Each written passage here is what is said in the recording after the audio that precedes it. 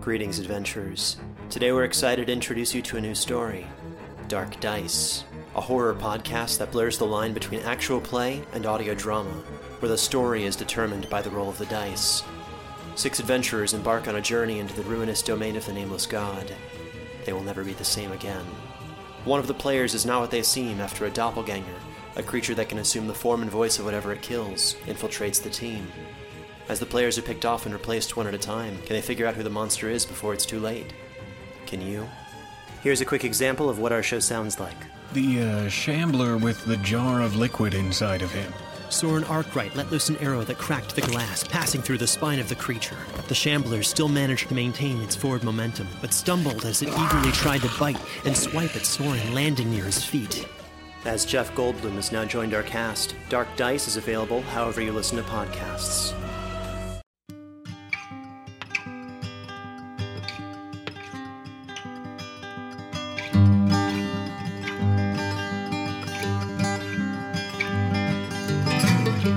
Hello and welcome to the Drabblecast, episode 167. The Drabblecast is a weekly flash fiction audio magazine that brings strange stories by strange authors to strange listeners, such as yourself. I'm your host, Norm Sherman. So it's everyone's favorite time of the year again. Stoning season? Woohoo! Alright, which one of you sons of bitches has the black dot? I got a piece of limestone with your name on it, you son of a... No, settle down. That's in July. It's the 3rd annual Nigerian Scam Spam contest. Each year at the Drabblecast, we do our part to promote the high art form of Nigerian scam email, elevating the literary genre to a place of sincerest respectitude and most honorable kind acknowledgings. The contest is open to all, Nigerian or otherwise, and has a cash prize of $100 for the winner. The rules are simple. You know those fantastic deals that you're always passing up for some reason, addressed to Dearest Sir or Madam? The ones that are sitting in your junk mail folder right now? Write one of those, but make it funny, creative, unusual, weird, and clever. And 300 words or less. Nigerian Scam Spam makes use of strategic errors in spelling, syntax, and punctuation, and tries to subversively get money or something else from you in some ridiculous, too-good-to-be-true fashion. The idea of this contest is not to make money, of course, but ultimately just to confuse and entertain people. You see, in addition to getting $100, if your Nigerian Scam Spam story wins, we spam that puppy out across the internet. Here's last year's winner by Bo Kyer. Dear Earthly Residenter, my wish to your home is not haunting. I know rattling chains and howls is causing marital stress and wetting of beds. My name is Ubuntu Nissan Honda and inhabit your condo. I have taken control of PC to send heartful truths. My luck was to fall from balloon into your community while circling globe for purpose to share glory ambassador to Nigeria. A tragedy, yes, for family, and not I continue to make tragedy no longer for you and children. Wish is for freedom from soul trap that is your excellent furnishings. My sister, App Store Nissan Honda, is powerful Nigerian wish doctor. She is person for best releasing of my trapped spirit. Please touch her bee in at 345 Swazu Pines Boulevard, Bauchi, Nigeria, Africa. She charges sacred sum of 200 American green dollars. Make out check to my name, Ubuntu Nissan Honda. She will shed tears and know it as signal her lost brother. Your family's end to suffering will be her joy.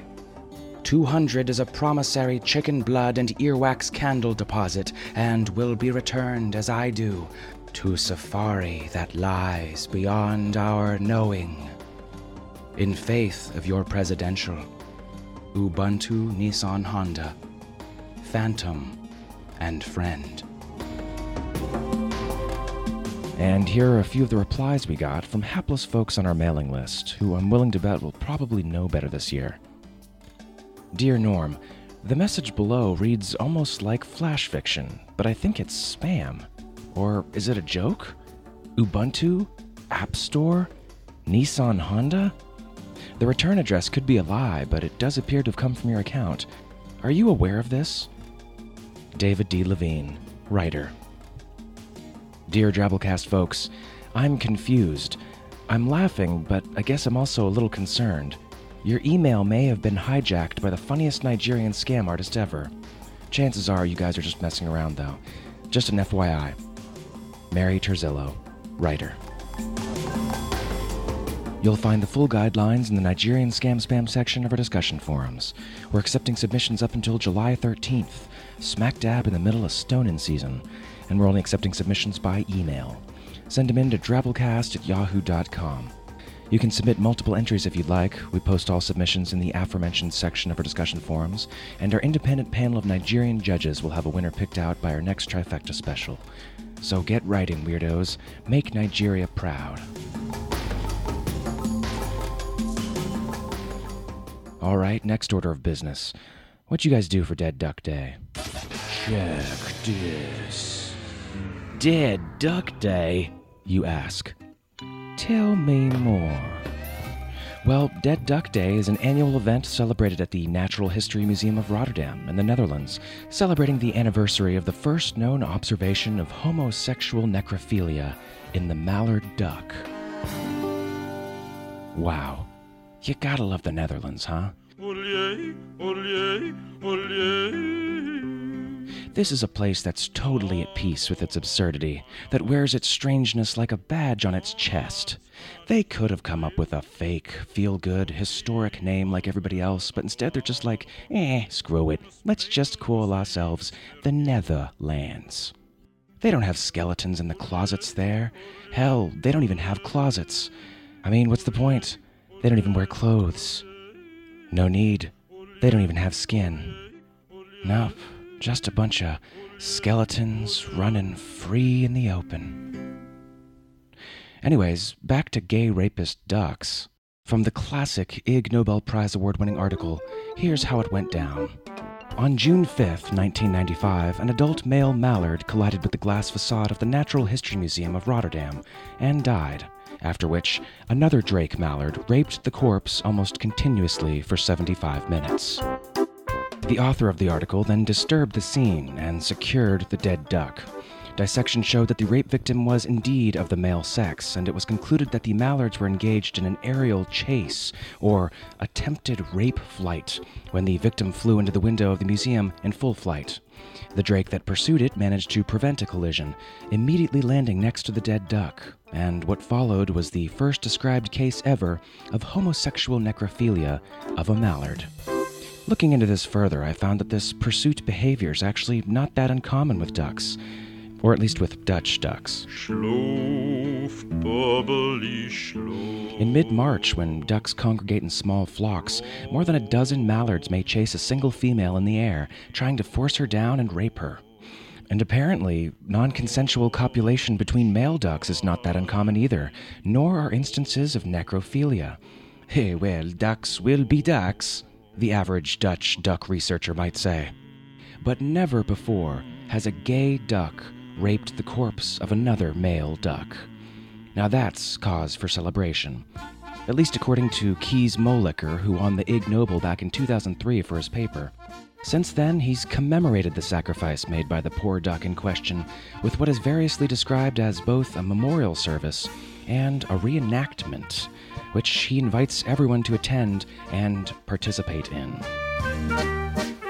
My name is Kees Molicker. I'm curator at the Natural History Museum in Rotterdam, the Netherlands. I'll show you the duck's testicles and penis. Well, let me see. Oh, here, that's my office. Yeah. There, the window that's open. Yeah. So it was here. Yeah, about here. 2 meters. Yeah. Here was the crime scene. Yeah. So I picked up the duck. It was dead, so no problem. And the other duck left, but didn't fly away. He didn't want to move. Yeah. Have you seen the rapist later? No trace of it. The live duck mounted the dead duck, that's necrophilia. I looked carefully and I saw both ducks were of the male sex. I said, hey, that's homosexual. Homosexual necrophilia. I thought this was something new, so I paid close attention to it. I went down to get my camera. Do you think that the duck, when he was raping the dead duck, knew he was doing sex with a male duck? I'll show you the duck's testicles and penis. Well, homosexuality in nature is very common, as it is in humans. So there is like in mallard ducks, there is 1 in 10, 1 in 20 has homosexual relation or has homosexual behavior. Left and right testicle. But you know, the homosexual copulations, they're quite rare. They're not observed that much. The penis. It's shrunk because of the alcohol. And that's the news. That was part 1 of our 2-part Drabble News Ducks Are Bastards special. You think you know ducks, but you have no idea. Just wait. For now, though, it's Drabble time. Drabbles are stories exactly 100 words. Send yours into drabblecast@yahoo.com. Maybe we'll run it on the show. This week's Drabble comes to us from Justin Slater, and it's called My Wife is a Head of Lettuce. Danger Slater is half man, half TNT, and he's ready to explode all over the fiction scene like 2 tons of dynamite at a backyard barbecue. Danger lives in New Jersey, and he's a big fan of the Drabblecast. He's only had 1 story published so far in the Jersey Devil Press, but he hopes to have more soon. Millions more. Billions more. Follow his stalling writing career at dangerslater.blogspot.com. On my way home from work, I stop at a gas station, pick up some breath mints, a card, dozen roses. Today's our anniversary. I pull into my driveway, cut the engine, skip up the walkway, gifts in hand. The front door is ajar. Panic. Has there been a break-in? Robbery? Is my wife being held hostage in some dark basement dungeon? Is my beloved okay? Careful in my step, I creep through the house. Living room, bedroom, bathroom. All empty. Then I find her in the kitchen, spread out on the counter, making salad. The whore.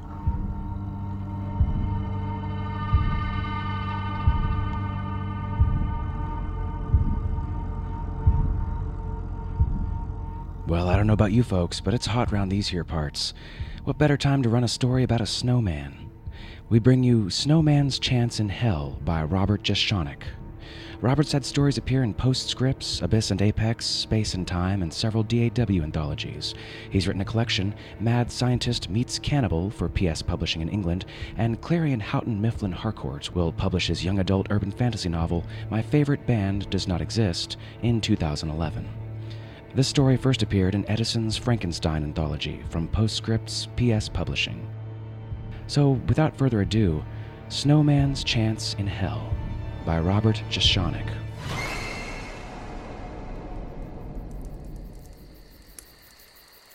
The man of meat sat at a campfire inside an ice cave and watched the snowman build him a partner. The fire was just close enough to remind the snowman of the meat man's new invention and its power to destroy him.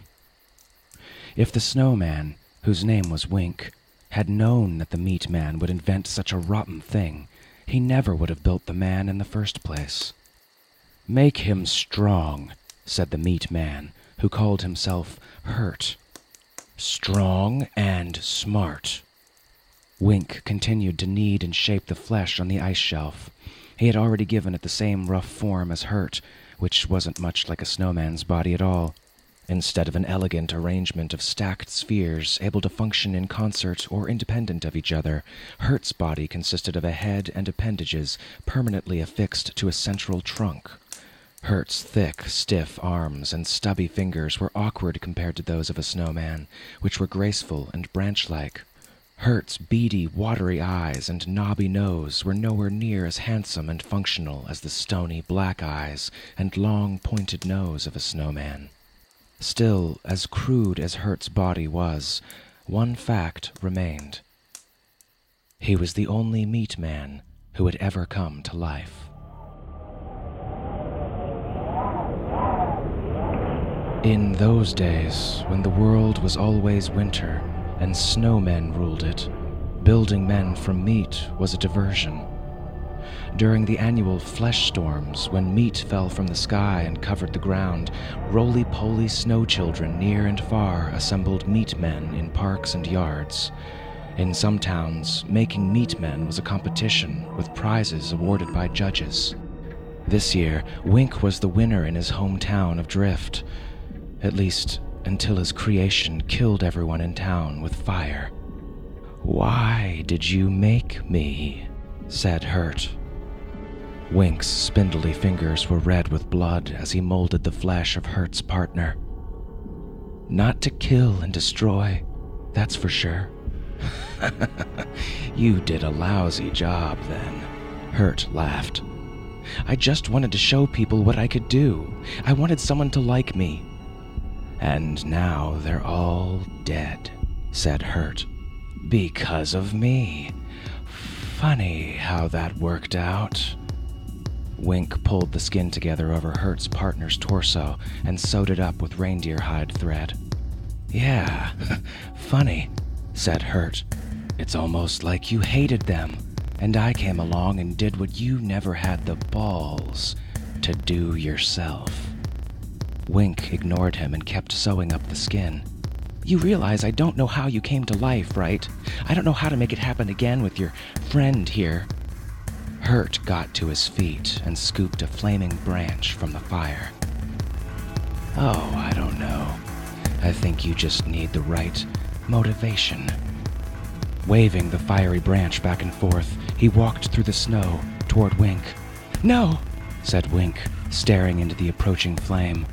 "Please don't." "I'll kill you like I killed your whole town," Hurt leered. "Like I'm going to kill every last one of you." Wink remembered the glittering, icy towers and domes of Drift, the sunlight streaming in rainbow colors through window prisms, farmer snowmen tending fields of icicles, snow angels singing and circling overhead. He remembered the town's snow people gathered around his creation, praising it in their wind chime language, filling Wink with pride and triumph. And later, he remembered that same creation stalking through Drift with a blazing torch in each hand. He remembered the screams of the townspeople, now more like the howling of winds than the tinkling of chimes. Hate surged in him like the spume of a whale. Suddenly, Hurt's new-made partner on the ice shelf stirred and drew in a sharp breath. "Ha!" said Hurt. "I knew we could do it." He moved closer for a better look, and Wink shrank back from the flame. "Wait, why does he look funny?" Wink rolled back further. "You wouldn't want the two of you to look exactly the same, would you?" Hurt stepped closer. "But those big bumps on his chest, what are they for?" Upper body strength," said Wink. "You said you wanted him strong." "Huh. How come he doesn't have a tail?" Hurt pointed at the tubular organ between his own legs. "It's useless," said Wink. "You can't swing from a tree or hold a club with it, can you?" Hurt frowned, then walked right up to the body on the ice shelf. "Hello," he said. The meat person on the shelf opened her eyes. "Huh," she said. "I'll be right back," Hurt smiled. "I just have to take care of a little something." Then, waving his torch, he stomped toward Wink. "Goodbye, Maker," said Hurt. Wink rolled back fast on his big base sphere. "No," he said, waving his twiggy hands at Hurt. I did what you said. Why kill me now? Well, me and the new meat man don't know how to make more flesh people, said Hurt. With you gone, there won't ever be more than 2 of us in the entire world. You think I'd want any more of you? Said Wink. What is hell like for snowmen? Grinning, Hurt thrust the torch forward. A desert? Wink skidded up against the wall of the ice cave and had nowhere left to go. All right. He felt the heat from Hurt's torch liquefying his crystalline outer crust. But tell me, what will you do when Squall gets here? Squall, said Hurt. What's that? Our god. Water from Wink's melting head trickled over his obsidian eye stones. Taller than a glacier, mightier than 1,000 snowmen, he will strike you down for what you've done to us. Hurt looked around. Liar. There is only one way to save yourself. What? Hurt plunged his torch towards Wink. Tell me.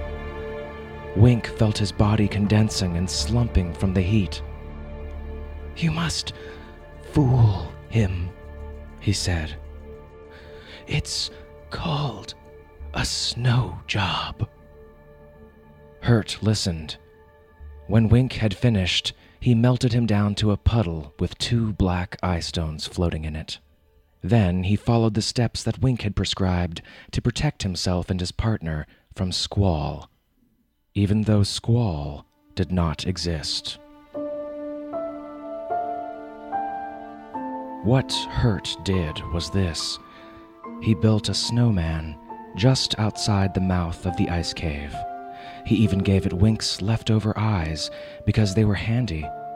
According to Wink, when Squall saw the snowman, he would be tricked into thinking the cave was occupied by people of snow, not meat.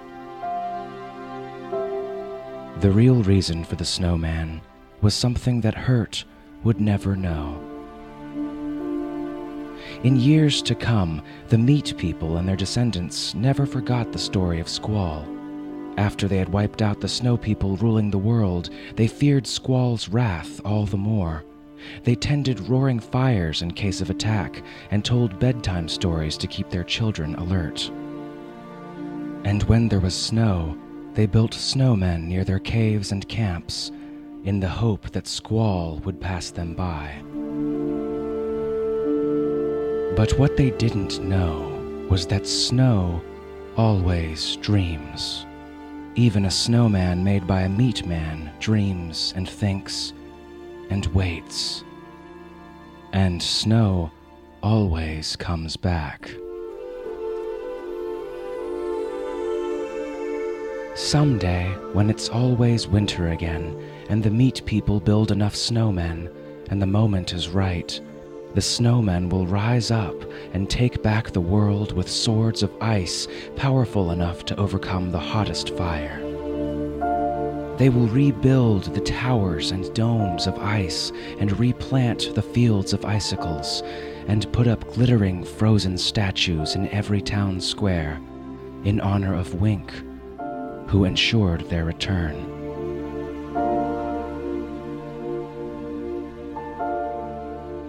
That is the story that snowmen tell each other when no one else is around to hear, their voices tinkling like wind chimes when there are no wind chimes to be found.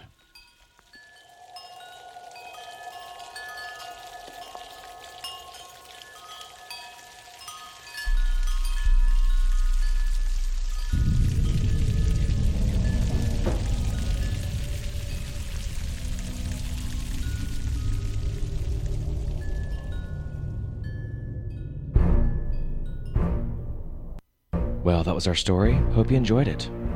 The end is nigh, apparently. Come wintertime, it's all good till then. Ocean City, here I come. Let's do some listener story feedback. couple weeks ago, we ran a story with aliens and crows called Birdwatcher by Garth Upshaw. The story got mixed reviews and light feedback, but I'll read at least one listener's review that gave a nice summary. Etan said, "I have to say that the story really snuck up on me. I was halfway into Norm's comments afterwards when the parallels finally snuck in. The way the aliens gave just a taste of perfect happiness and then left the decision whether to dive back into the fantasy or continue on with their petty lives was even crueler than poisoned mirror shards. We humans should know better, but just like the crows, we just can't help ourselves." The following week, we ran a story set in the land down under, presumably, with bunyips, gamblegams, and cute little adventurous young'uns. Episode 163, Once a Month on a Sunday, by Ian McHugh. Moon Owl said, "The story was fun. I came away thinking that the little girl was using her imagination to escape her stressful family situation. God knows I did that when I was a kid." But Abby Hilton said, "It wasn't a Pan's Labyrinth type story or even magical realism. It's a true alternate universe with religions subtly different than our own, though they may have similar names, magical creatures to which the adults refer, and a sacrificial system. I don't think we were meant to be uncertain about things, because this little girl is misunderstanding and reinterpreting her magical world just as real little kids misunderstand and reinterpret their own worlds." Poor El Barto said, "This was a frustrating story to listen to because I couldn't understand the narration and the dialect. Perhaps if I'd been near a computer and following along with a written version, I could have enjoyed the accent, but I listened to the story in the car on a long drive and was disappointed not to be able to hear it. Sorry about that. You folks at home, let us know if you have issues like that. We have a discussion forum for just such occasions. On the other hand, if everything's hunky-dory and you enjoyed this week's show, be a pal and chuck a donation our way. We've got easy support links off of our main page, Drabblecast.org. Your moolah pays authors for their work and keeps this jalopy going, so we very much appreciate whatever you can give. Oh, one more piece of short fiction on the agenda this week. The weekly winner of our weekly 100-character Twitfic Twabble contest, Kelly Fay, with this romantic little piece. Bound together, choking on the stink of their own rotting bodies, hearing a joyful cry. Oh, those roses smell wonderful. Aw, poor roses. Time to evolve thorns that spit battery acid. Think you can write a good story with only 100 characters? Give it a shot. Post it in the Twitfic section of our forums. See how it plays out. Maybe you'll be next week's winner. So that's pretty much our show, but before we go, I want to thank this week's awesome episode artist, Skeet Scienski. Skeet is the creator of Beyond the Disc, a custom illustration business specializing in bringing aesthetics to disc golf functionality, but he's also known to draw a podcast pic or two. He's been featured in Sci-Fi Zine, the Starship Sofa, and the widely known and adored Drabblecast. Winner of the Starship Sofa Best Artist Award for 2009, and featured artist for the Spectator ROCs at the 2007 to 2009 United States Disc Golf Championship, Skeet hopes to become a full-time illustrator and bacon eater. To see more of his art, please visit him at www.skeetland-art.com. There we go. We'll see you next week, weirdos. Oh, wait. Almost forgot to mention that the Drabblecast is produced under a Creative Commons Attribution Non-Commercial No Derivatives license, which means don't change any of it, don't sell any of it, but share it all you like. Write us a review on iTunes, Podcast Alley, blog about us. You know you've got friends that would get a kick out of our show. Okay, now we'll see you next week. Until then, our staff is made up of co-editors Kendall Marchman, Luke Coddington, and yours truly, Norm Sherman, reminding you that it's shrunk because of the alcohol.